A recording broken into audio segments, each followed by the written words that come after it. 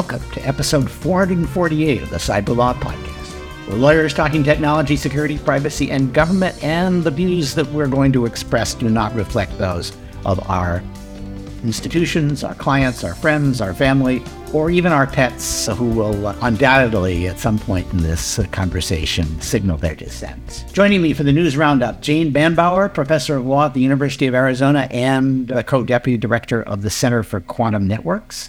Michael Ellis, formerly with the House Intelligence Committee, and I'm Stuart Baker, formerly with NSA at DHS, and the host of today's program. I think the big story of the week is probably the sudden kind of congealing of consensus on both sides of the aisle that maybe legislation about TikTok is necessary. Michael, a lot of new developments here. Most of them look bad for TikTok. Bad for TikTok, probably good for U.S. national security. For listeners who haven't been following the saga, the Biden administration and TikTok have been locked in a lengthy negotiation surrounding the CFIUS review of TikTok's mobile application. And, we keep getting bits and pieces coming out in the press suggesting that some sort of deal might be close. But there's also been murmuring that DOJ and that the White House are unsatisfied with the contours of a possible deal because it wouldn't go far enough to address the national security concerns about TikTok. So, it's pretty rare that the executive branch likes to admit that it's backed itself into a corner and needs help from Congress, but this might be one of those instances. Last week, we have a dozen senators of both sides of the aisle coming out with a bill, the Restrict Act. One of the, key challenges always as a congressional staffer is finding the right words to insert into the title to make it a cool-sounding acronym. Don't they call this a backronym? Where you back into it? That's right. Restricting the emergence of security threats that risk information Communications Technology Act, of course, the Restrict Act. But, this bill would set up a review structure not based in IEPA, not based in CFIUS, for information communication technology transactions that might pose a national security threat. It singles out China, Russia, Iran, North Korea, Venezuela as adversary nations and sets up a procedure for new adversary nations to be added or for nations to be removed. And of course, because Congress is the one putting forward this proposal, it also creates a procedure for Congress to disapprove of any executive branch actions to add or remove adversary nations from the list. In short, it looks a lot like the proposal, an executive order that President Trump signed in 2019 for a review procedure for information communication technology that really went nowhere. Commerce never put out the implementing reg. That executive order was based in IEPA, and maybe the Biden folks are wondering whether it would hold up if they try to use that to block TikTok. But this new legislation, won't have the Berman Amendment constraints that have, I think, been the thorn in the side of the administration when it comes to IEPA authorities in TikTok. And the Berman Amendment is the one that says essentially that information services information cannot be the subject of a IEPA order, information materials, I guess. And that has featured in the litigation that TikTok brought. That's right. And that TikTok brought successfully in 2020 against President Trump's executive order to ban TikTok. So, this new legislative effort does not have a Berman Amendment-like carve-out and is therefore less vulnerable on those grounds. I think you could still see some legal challenge by TikTok if it were enacted.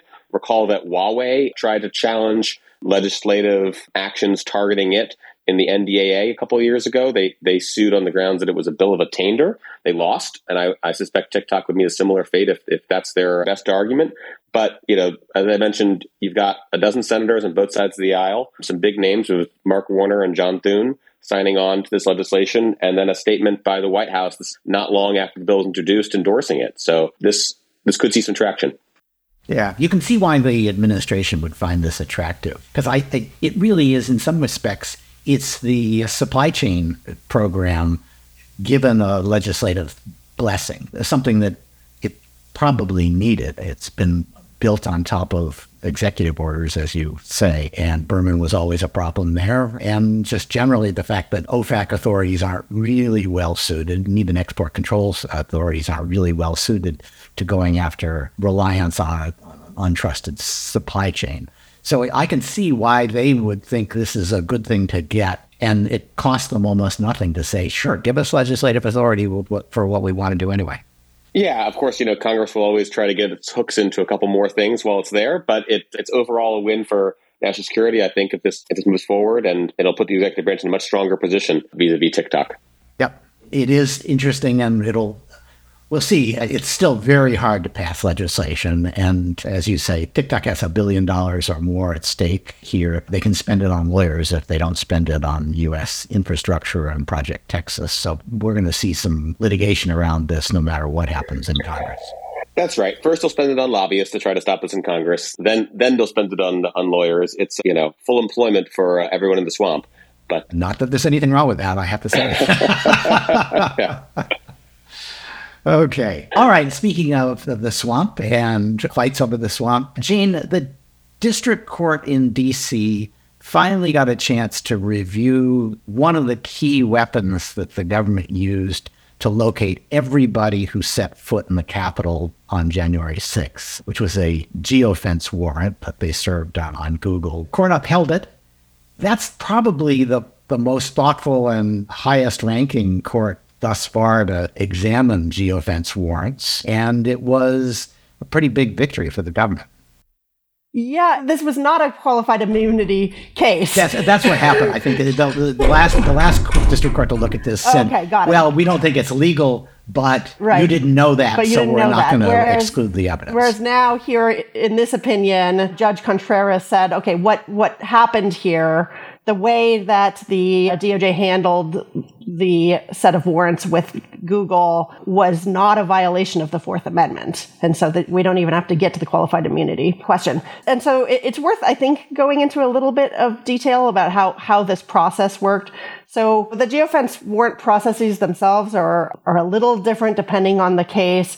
Here, in the first step, Google provided the FBI with a primary list of basically unique user IDs that, based on their best estimate, included every device that was inside the Capitol, not right outside of it, but inside the Capitol during the hours of the riot. But they also gave 2 control lists. So this is kind of unique. They also gave a control list of unique device IDs, unique but persistent device IDs that came before and after the riot. And so that way, in the next step, during step 2, the government could actually remove the devices that were probably innocent individuals, employees, others who were there, who were authorized to be there. And then in the third step, the government then asked for the identities of at that point, it was like 1,500, just over 1,500 devices that seemed to be unauthorized and inside the Capitol during the time of the riot. So the court kind of, made some interesting statements at each step along the way. So first of all, the first step, when Google gives de-identified data, they said there's not even a Fourth Amendment interest there. And that's really important and good, I think, because providing the control list is really important. And if there had been a Fourth Amendment interest, then we'd have to ask, okay, well, now this control list is innocent people. So what does that mean? The second step. And then the reason it didn't have a privacy interest is the government couldn't tell anything about the device other than a Google made-up identifier and the fact that it was at the Capitol in those hours. So you weren't really getting information about any individual. Yeah, and I don't even think there's a plausible case that you could re-identify unless you already know that this person was a rioter in the Capitol, right? Unless you know everything, you can't really even use the data to re-identify. So then at the second step, though, the court made clear that removing the innocent devices was a important step, or it might not have actually been constitutionally necessary, the analysis suggests, but it just ensured that as a whole, the court was definitely going to find that by removing the innocent devices and then only asking for the identities of the ones that were left over, the FBI stayed well within the bounds of constitutionality. And then the reason these things are controversial, at least in my mind, is usually when you do a search warrant, you know who the suspect is, and you're trying to figure out whether you have enough evidence to justify searching. And in this context, you don't know who the suspect is. You just know anybody, you're making the argument to the court that anybody who was inside the grounds was probably in violation of law, especially if we've eliminated all the people who were cops and legislative staff, or most of them. And therefore, there's a high probability that these people either were violating the law or, and since the only question really is not, are you finding evidence against the person you're gathering the information on, but are you likely to get information or evidence in your trial? Mm-hmm. And I would have made the argument, even people who are innocent are potential witnesses. And so at that point, you're basically collecting a list of all the witnesses. And this seems almost overdetermined. I actually agree with you, but I think this opinion leaves enough room for a court to later analyze a situation or a scenario where you can't do as much pre-purging. And so you're going to get not just the actual suspect, but also witnesses, or at least potential witnesses.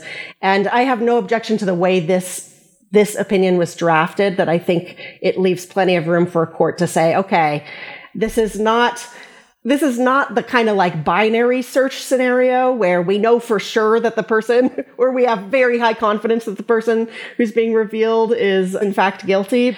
But we do know that everyone whose identity is revealed at least might have some useful information for the investigation. And my memory is that Google in the past, there's not one way to shrink the list of people you want it to identify.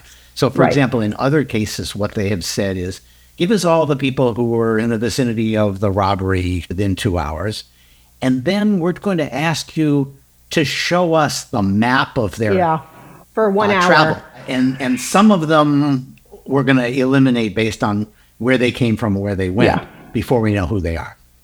Yep. Like the other case that came before, the Chatry case, that's exactly how it worked, was that they used a very brief amount of location history, again, without any identifiers attached, and could draw inferences that way. And so I'm not sure who to give credit to, but this kind of collaboration between Google is usually the, location data provider that has sort of comprehensive enough information. But these collaborations tend to work in terms of logically homing in on the right targets, or at least the right people who are likely to have information.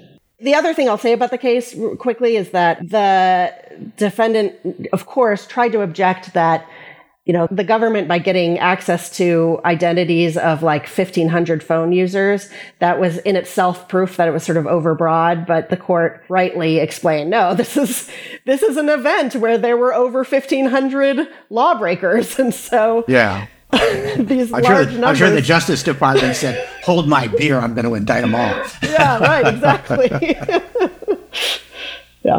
Yes. I do think there's something a little troubling, I don't know how to put it, that now the rule is you're going to have to go back to the court 2 or 3 times to say, okay, now I want to take the next step and modify it and restrict it, and now I want to expose the identities.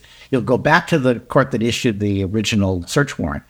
And in my experience, when you do that kind of thing, you're making the judge not a determiner of yes, no, was it legal or not. You're making them kind of a collaborator in your investigation. And inevitably, they might say, I don't love this. Can you do a little more? And then the Justice Department comes back with a little tiny bit more. And then the judge has been co-opted and is inclined to say yes. And once he said yes, or she said yes, a later court is really not going to want to second guess it. So I think that's a risk. It's not clear to me, though, whether you actually need the warrant before step 3. You could read this opinion and see a logic to it that, geez, there's no Fourth Amendment interest until step 3. And that might make sense, too. At the point where you're actually getting identities, that's when you want to explain to the court what you've done to try to narrow the actual identified information that you're going to get. Yeah. Well, it is interesting that the Justice Department lucked out. There is no way in hell any court is going to suppress any evidence against anybody who was at the Capitol on January 6th. And so the Justice Department is going to milk this. He's going to pray for an appeal because they want to establish a precedent that works for him on a variety of other cases. Well, and I think you're exactly right. The same thing happened with facial recognition. Everyone hated facial recognition until January 6th, and then they're like, let's be more nuanced about this. Exactly. And, I think that reveals something about the criminal justice system, that it's not really the tools that we should be either banning or allowing. What people are really responding to is whether they think the crime is bad enough to justify getting entangled in the criminal justice system. So we should focus on that, maybe, making sure that people who are dubbed criminals are really actually bad and doing bad things. And anyway. Well, that is how this works, right? But we didn't have serious Fourth Amendment law until the marijuana usage became common. And right. I'm guessing that people will always use the Fourth Amendment, just as they always use privacy law generally to attack the substantive laws they don't like. Yeah, before that it was gambling, right? Right. And before that it was, at the founders era, it was like taxation and, speech. And we didn't even have the exclusionary rule in the founding era, right? So, all judge made later. Yeah. Okay. Cybersecurity. There's been a couple of developments in cybersecurity regulation. I think not the most interesting, because that'll come later, is TSA. Both of these are from agencies that don't ordinarily do cybersecurity. TSA has issued cybersecurity orders for airports and aircraft operators. And basically, I have to say, the last set of rules were in 2021, and they were things like, you ought to have a security officer. You ought to think about cybersecurity. Really basic stuff. These rules are a little bit more, maybe it's table stakes. What's the right description of this? You have to describe what you're doing to improve resilience. You've got to prevent disruptions. You've got to stop degradation of the infrastructure with network segmentation policies. These are all good things. Access control measures. You've got to have system monitoring that can detect people breaking into your system and have a risk-based system for patching your systems. So it now starts to feel a little like what you'd expect a Fortune 400 company to do routinely. So it's more demanding and probably better. It's not high sophistication cybersecurity, but TSA is clearly creeping up on that for airports and aircraft operators. That makes some sense to me. All right, this one I really want to talk about. This is a story in the Wall Street Journal basically saying something I had said a month or so ago, which is that Google gave away the leadership in artificial intelligence to ChatGPT because they were just so afraid of their shadow that somebody was going to criticize them for unethical behavior, that they'd end up with, the 2022 version of Tay, the chatbot who turned into a Hitler aficionado. And so they were just frozen at the stick and could not release any of the sophisticated AI engines that they had. Jane, this sounds completely plausible to me. What do you think of the story? Yeah, I agree it's plausible. So the Wall Street Journal basically profiled two developers who were working on the large language model chatbot that Google was developing. It's now called Lambda. It went through a few name changes. And they kept pressing the company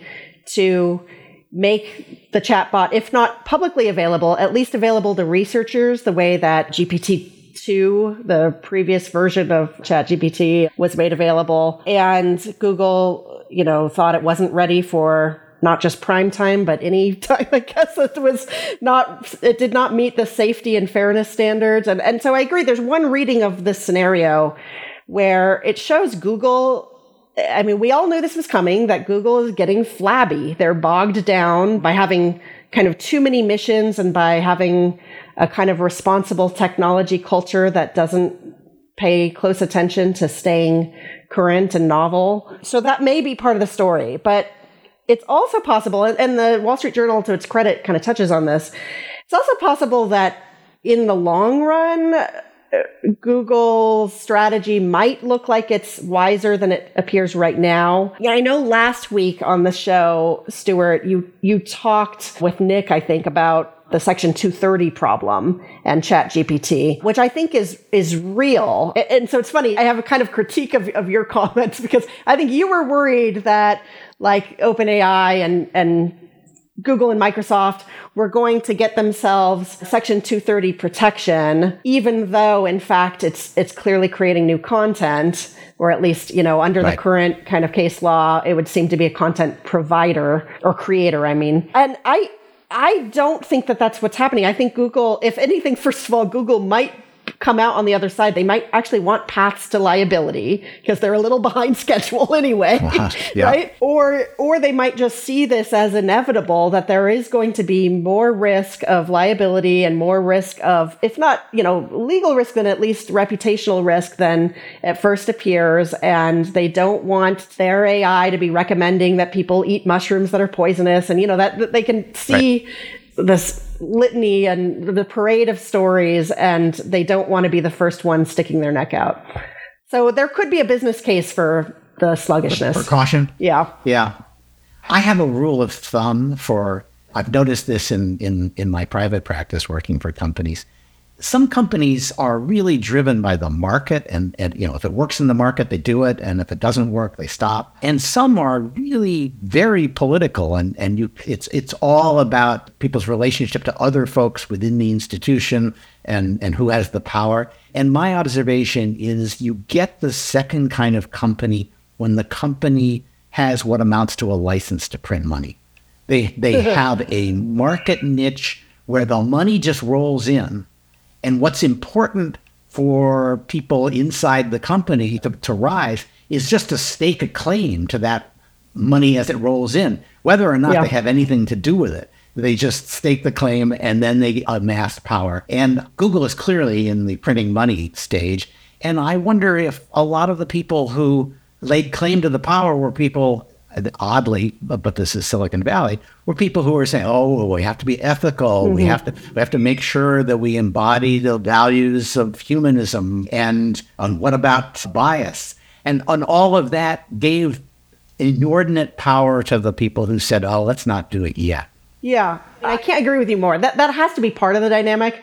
I think that's part of the life cycle too. It's not just tech firms. We see this. Actually, there was a study about law firms that found something similar, that when you're doing really well, suddenly you add lots and lots of partners on the names of the buildings, and you put more resources into, the kind of either greenwashing or DEI efforts, like all of the things that are not the first priorities for a struggling company that's trying to break out. And that's not, it's not necessarily bad, but it does in the long run, it assures that there are going to be other firms that overtake you. And so, okay, that might be happening. There it is. I think they're going to start to feel the hot. It's clear they are behind now. They're going to start releasing things and taking the heat, is my guess. And so we will find out whether you were right, whether they should have just kept it locked up for about 3 years. I don't know. I don't know, actually. I thought there's an overreaction to the move fast and break things mentality. There's something about that vitality of just wanting to do something new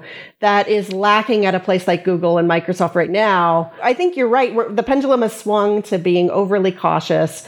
But I do think that there are probably some reasons for some caution in this case. Yeah. Well, the question I think that you've put your finger on, Jane, is Google's caution a rational and conscious decision that this will work out better for them as a business matter in the long run by being cautious? Or is it the product of the osmosis and, Stuart used the word political, I think mean not only in like a small p political sense, not like a partisan way, but like the internecine politics of Google leading to this result, right? Like was this a conscious decision to make a better business play by being cautious, or just, the inevitable result when your company has 200,000 employees and far too many of them are, not involved in the actual engineering of the product and are in these sort of extra things that you've identified as the nice to have positions. I suspect as the tech layoffs continue, and even in places like Google, that they'll take a good hard look at the business case and they may throw caution to the wind, or at least dial back a notch, maybe not entirely to the wind.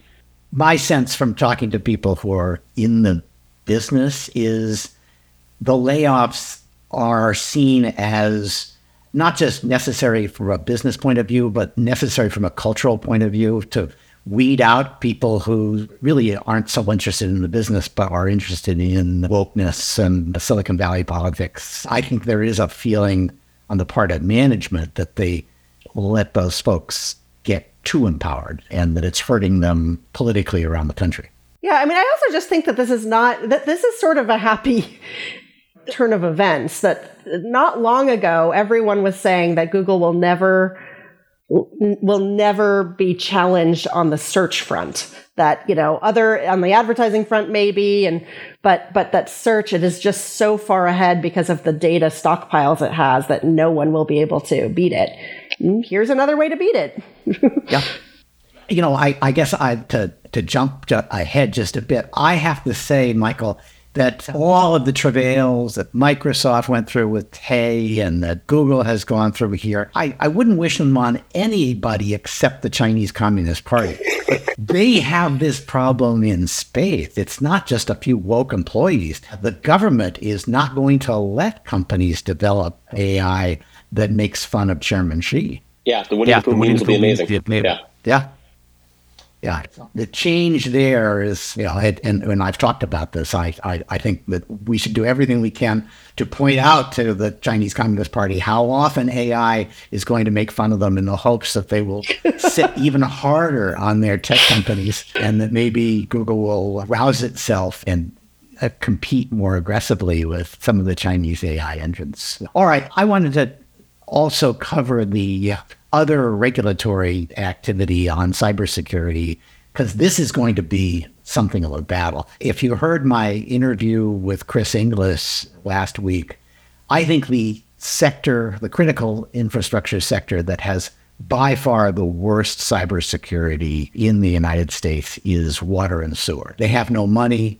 They have no incentive. They have no expertise. It's just very, very tough as an environment. And the administration has decided, well, we're going to regulate there. And they are now locked in a battle with the folks who provide those services, mainly municipal water systems, saying there are a whole bunch of things that you have to do in order to provide cybersecurity that will prevent things like poisons from being dumped into the water supply. And the problem that the government faces there is they don't actually have much in the way of clear regulatory authority, and they are trying to skip notice and comment and go straight to interpretation of the authority they have. The authority they have is a law that gives them the authority to identify sources of contamination, facilities, operations, maintenance, and to monitor compliance, to evaluate the adequacy of the system and its sources and its operations. So you could say, well, okay, you want to see whether the operations are adequate. Cybersecurity ought to be part of that. I think you could make that argument, but boy, to do it without even taking comment is going to produce litigation. And a lot of the folks who are in the water sector are already signaling they intend to litigate this. So it's going to be something of a Donnybrook. Yeah, better to go to Congress and actually ask for the legislation in this case, right? Especially when you have a clear possible threat that could really have catastrophic effects. I recall the Iranian hack of an Israeli water system a couple of years ago, where they got pretty close to putting a bunch of chlorine in the water and killing thousands of people. Right? There are serious ramifications, but go get legislative authority and put to an agency that's capable of regulating, in the driver's seat, rather than sort of bootstrapping your way in through as you just read it, Stuart, a quite vague and general grant of authority to the EPA. Yeah, and worse, they've gotten just enough from Congress, little bits of things saying authorizing a plan or authorizing payments to people to develop plans for cybersecurity. So you can't say, oh, we're just doing what Congress intended. They were just a little vague about it. You're really saying, well, Congress didn't intend the things that they legislated to be the only things we have to do. We have a whole set of other things too. All right, Jane, you wanted to talk about the UK Online Safety Act. And, luckily it's another week. So there's another commercial service saying, and we're going to lock too if you get rid of end-to-end encryption. This time it's WhatsApp. Do we learn anything new from WhatsApp saying that they're not going to get rid of end-to-end encryption? I'm not sure this law is going to require them to. No, we didn't learn anything new, but I still wanted to talk to you about it, Stuart, because I have some questions. Okay. So as you said, Signal had already said that it would rather leave or be banned in the UK than stop its end-to-end encryption, and now Meta is joining the chorus.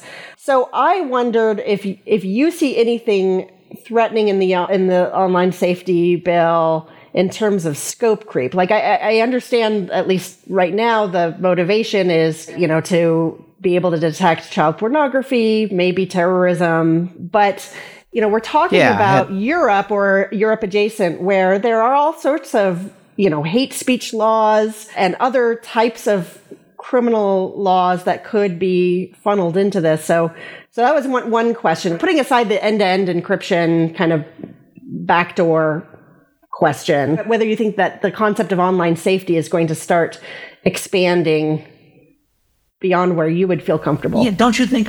Yes, of course. But I think we're already there, right? The GDPR said we're gonna charge you, I forget, 4% of your global revenue as a fine to ensure that you do the things that we're absolutely determined you should do.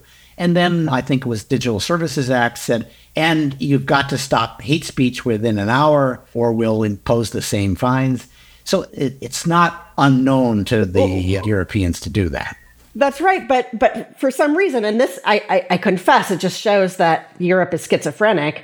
At the same time, for some reason, they are also embracing, and the EU is embracing the end-to-end encryption, right? So they're saying the platforms have to do all this content moderation. Things, but they can't get rid of the end-to-end encryption. Yeah, I'm not sure whether. So you can basically have a multi-party end-to-end encrypted, what's essentially a social network that is outside of the bounds of that European requirement. Is that right? So yes, and there's a very simple explanation in my mind for that, and it's why the EU is so pernicious in this area, and why the UK is actually not going to have the same concern. The EU, in theory, worries about economic integration, and it has, in theory, no national security or police responsibilities, very few. And so nobody's going to get voted out of the European Parliament if the cops are not arresting people. Oh, wow. That's and so, but the privacy has turned out to be, since when they say they have economic responsibilities, what they mean is we have to think of ways to make ourselves as big as the United States, mostly at the expense of the United States. And so the GDPR has proven to be at least symbolically satisfying for the European Union in that regard, right? They managed to cause all kinds of problems for U.S. companies. So all of those things. Okay, so you're giving a political economy explanation for this. Exactly. And the UK, now that they've left, has an integrated set of responsibilities for all of these things. So that's why I think. Well, it does make more sense. What the UK. Okay, then one more question, if you don't mind. I have heard about this OECD declaration that I think you must know more about that would require something similar, like require a kind of, CALIA for digital communications. Is that something that's likely to affect either European law or, the global situation here? I would say, I spent a long time, in part of my career at OECD working on encryption issues, actually. And it's a very funny institution, but it has no real rulemaking authority.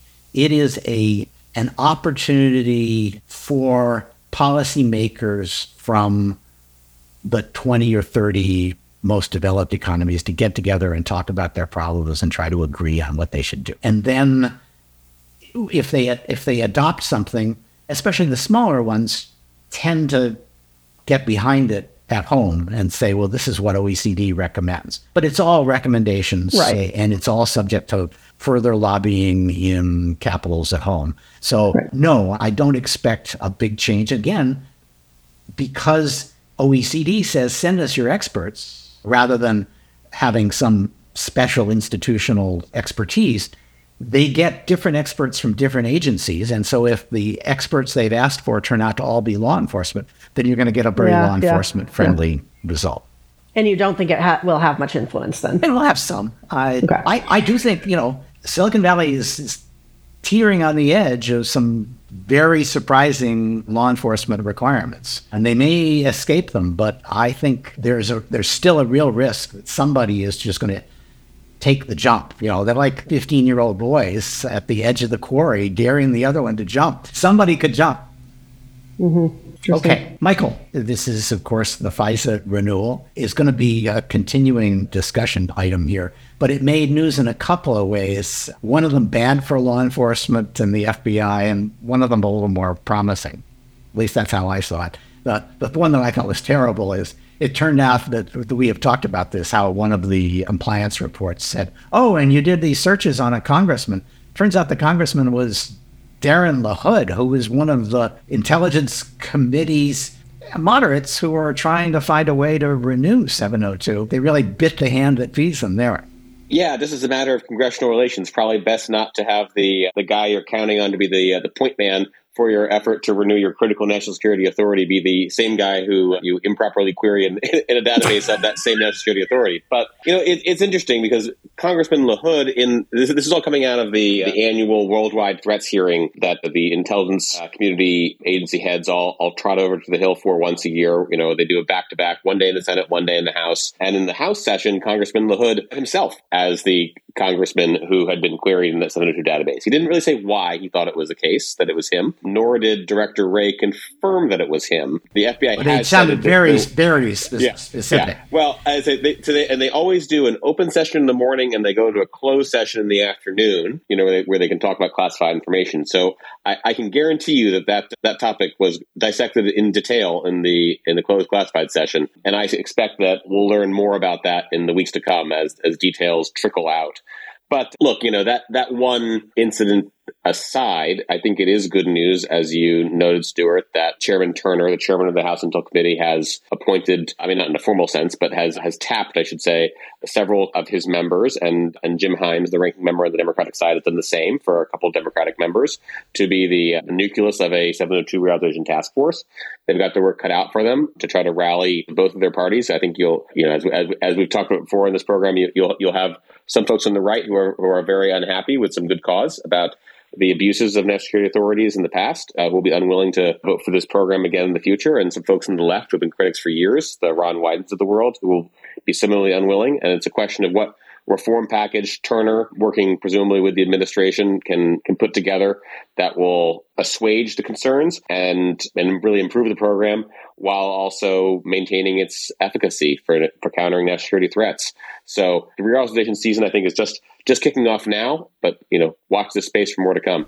And I made one of my contributions to this effort with a piece in Lawfare last week, saying, if you go back and read the Carter Page affidavit, you kind of wonder why they're citing all these identified, but actually unidentified, news organizations. Why is it that we don't know which news organizations they're relying on to establish facts that are meant to justify surveillance of an American? And it's never made clear. I assume it's just a hangover from the days when they didn't identify any American if they could avoid it. And I make the argument that, in fact, it was press bias that produced the story that ended up being central to the decision to go after Carter Page, because the government said, well, you've got a well-developed conspiracy between the Trump faction and the Russian government, and the key guy is Carter Page. And after he had met with the Russians, the Trump campaign changed the platform of the Republican Party. And they relied on a bunch of relatively left-wing opinion journalists, all of whom got it wrong. The story was biased against Trump from the start. And all that bias rolled over into the decision to do a wiretap on Carter Page. And I think having some rules around when you rely on the press and what press you rely on, what information you provide to the court about possible bias, all of those are things that are pretty easy to incorporate into FISA and not likely to prevent legitimate cases from being made. So that's my contribution this week to FISA reform. Maybe a small ball, but it's addressing a very real problem on the right. Yeah, well, you start adding up several different small ball reforms, and at the end of the day, then you've got something when you take them all as a whole. The other thing I'll point out from the hearings last week that I thought was a really positive development for the national security case for 702 is that several of the IC agency leaders testifying started talking in a little more detail about how this authority is actually used. And they're talking about it in the right ways, at least at a high level. Avril Haines, the DNI, was talking about how this is a critical counterintelligence tool to be able to detect and disrupt Chinese espionage threats. Bill Burns, the CIA director, was talking about how this is something we use to help us understand drug cartel networks that are shipping fentanyl into the United States through our porous southern border, right? If you are going to get this reauthorized, you have to talk about China, cartels, cyber, right? And they're going to need some more granular examples, I think. But it's at least the first steps towards the administration talking about some of the uses of this authority that really I don't think had ever been part of the prior debates, that they had never talked about publicly.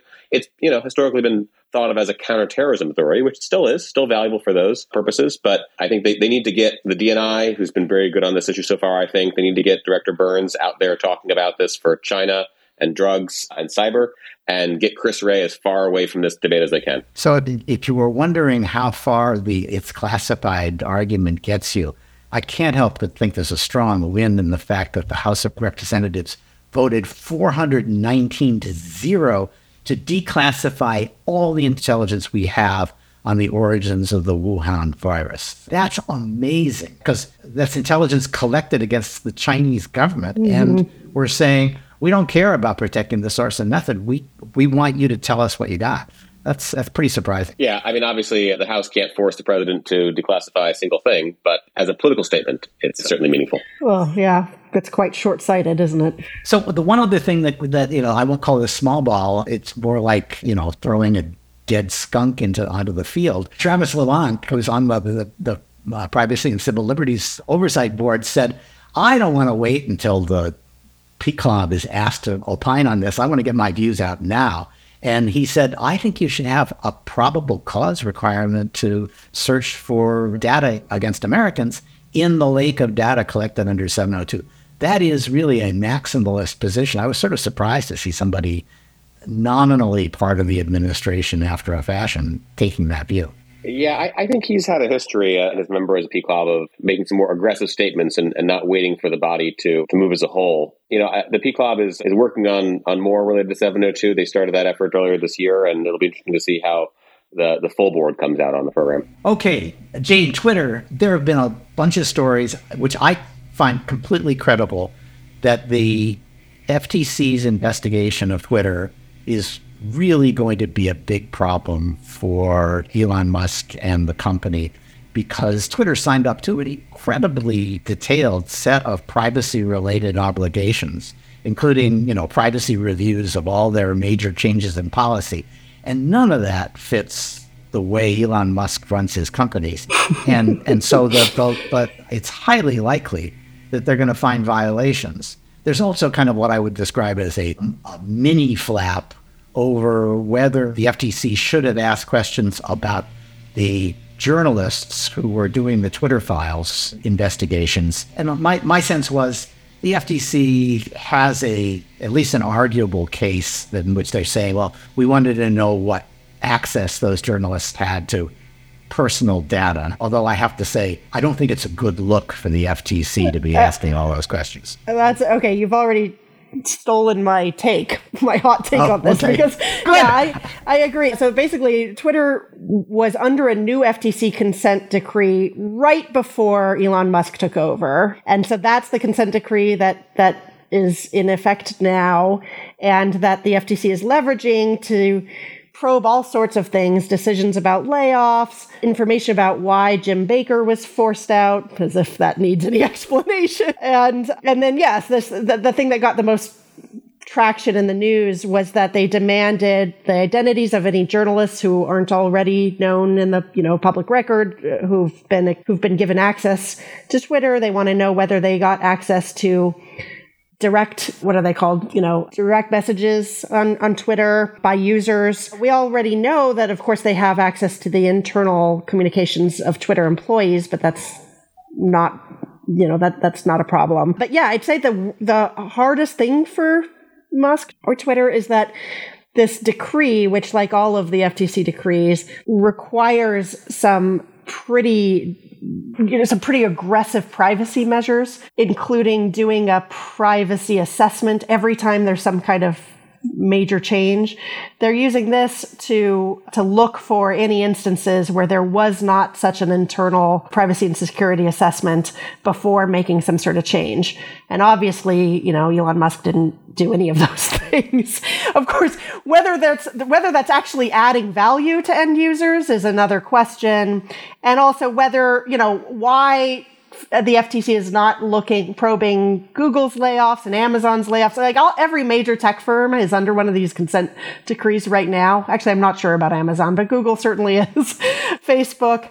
And so the fact that they're not looking at layoff decisions, for example, with all of those other companies, I think shows that this is at least somewhat politically motivated and fits the kind of impression that many people have that the FTC under Lena Khan is kind of a roving band of kind of self-righteous activists who are looking for ways to stick it to the right companies.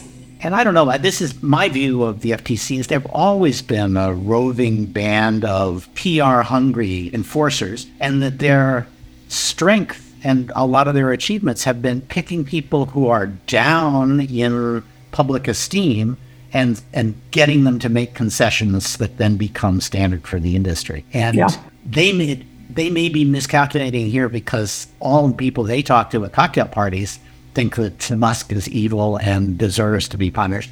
And they may not be kind of seeing how this plays out, certainly in the House of Representatives. Yeah. And so this could turn out to be a problem, but on the law, Twitter is in deep trouble here. You're probably right. I mean, again, I think the best case they could make is to try to claim that there's some kind of, unfair enforcement or like there's a, abuse of discretion or something. But yeah, that's pretty weak, I guess, when you're claiming. That's a political argument at the end of the day. All right, so let's do quick hits and wrap up. The administration, we talked about China regulating AI. Michael, the U.S. is working on yet another set of rules as part of our decoupling from China aimed at new investment in China. And it sounds like they've made a fair amount of progress in getting something put together. They're going to do an executive order and then regulations at Treasury and Commerce, and maybe even bring the Europeans along. Maybe. I suspect there's actually less to this than meets the eye. Outbound investment review rules have been rumored for quite a while. The latest bit of news is that Treasury and Commerce, as they were required to do by the omnibus bill late last year, sent reports to Congress telling Congress how many resources, how much money they would need appropriated in order to run an outbound investment review regime. Unsurprisingly, both said, "Don't worry, we'll include it in our budget submissions." Yeah. So we'll let you know, but we'll fold it in there.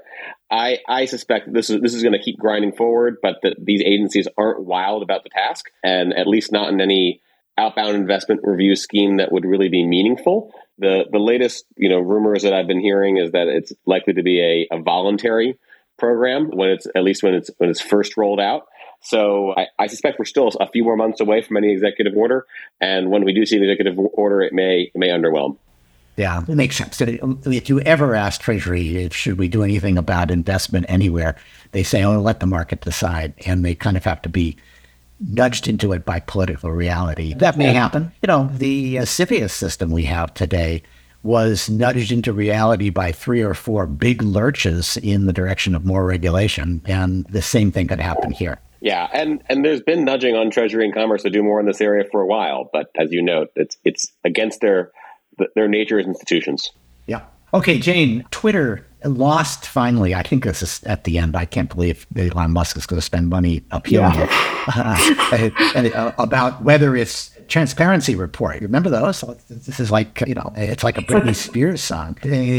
Transparency reports, which were going to tell tales about how it responded to national security letters, and the government said, no, you can't. And the court finally has said, That's right, you can. That's right, you can't. Yeah. So on one hand, it seems sort of surprising because all Twitter wanted to do is report the accurate aggregate numbers of, say, national security letters that it received during a 6-month period. But under the USA Freedom Act statute, the statute allows these companies to report in bands of like either 100, 500, or 1,000, depending on what type of process they're talking about. So you could report 0 to 499, for example, but no specific number. And so what this really means is that Twitter wants to be able to report even a 0. And does that have national security implications? At first I thought, oh gosh, I don't know. This seems like an overclassification problem. But then the more I thought about it, actually reporting a 0 does have national security implications. Well, especially on the day when you don't report a 0. Well, I think I think the government, correct me if I'm wrong, but my sense is that they're trying to create 2 impressions at once. They're trying to make sure that people don't feel like they are unjustifiably being surveilled. So they want the numbers to be low in that sense. But to a different audience, they want the numbers to be high. If there are, terrorists, criminals, other bad guys, the numbers might deter or, make it more costly to engage in communication, and that's good.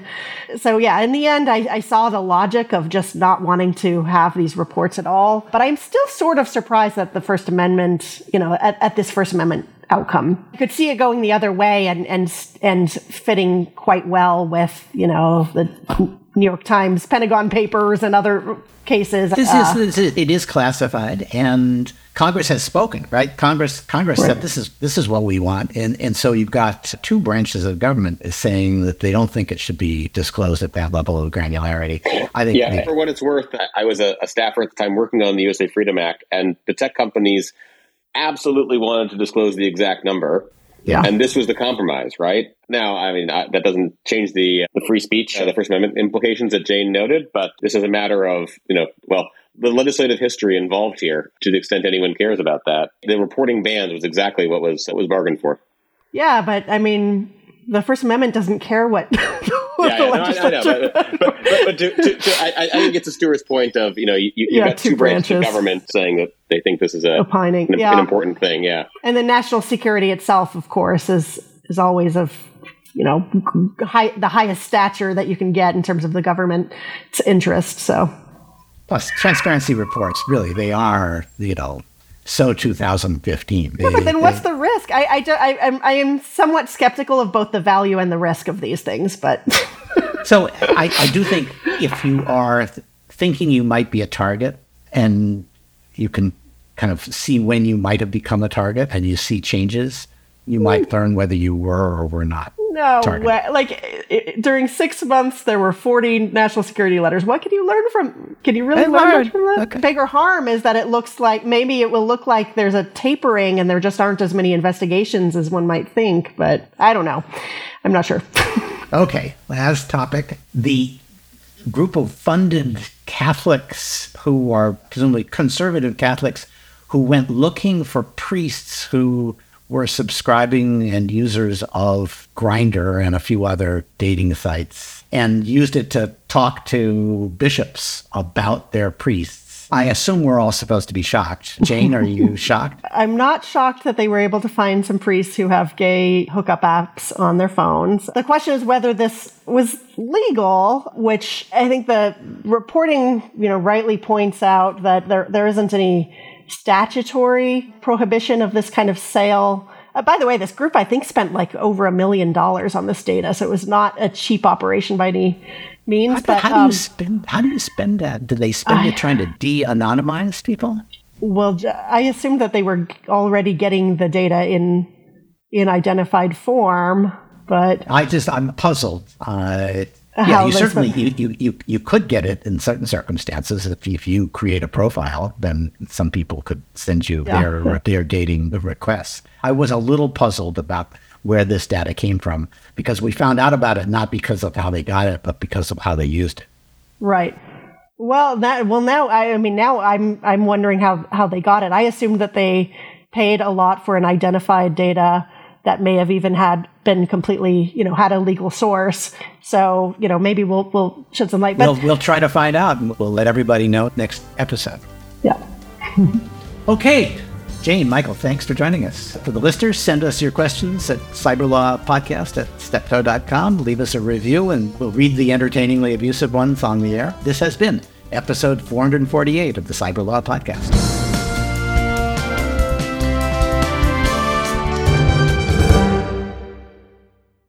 Hold my beer, I'm going to indict them all.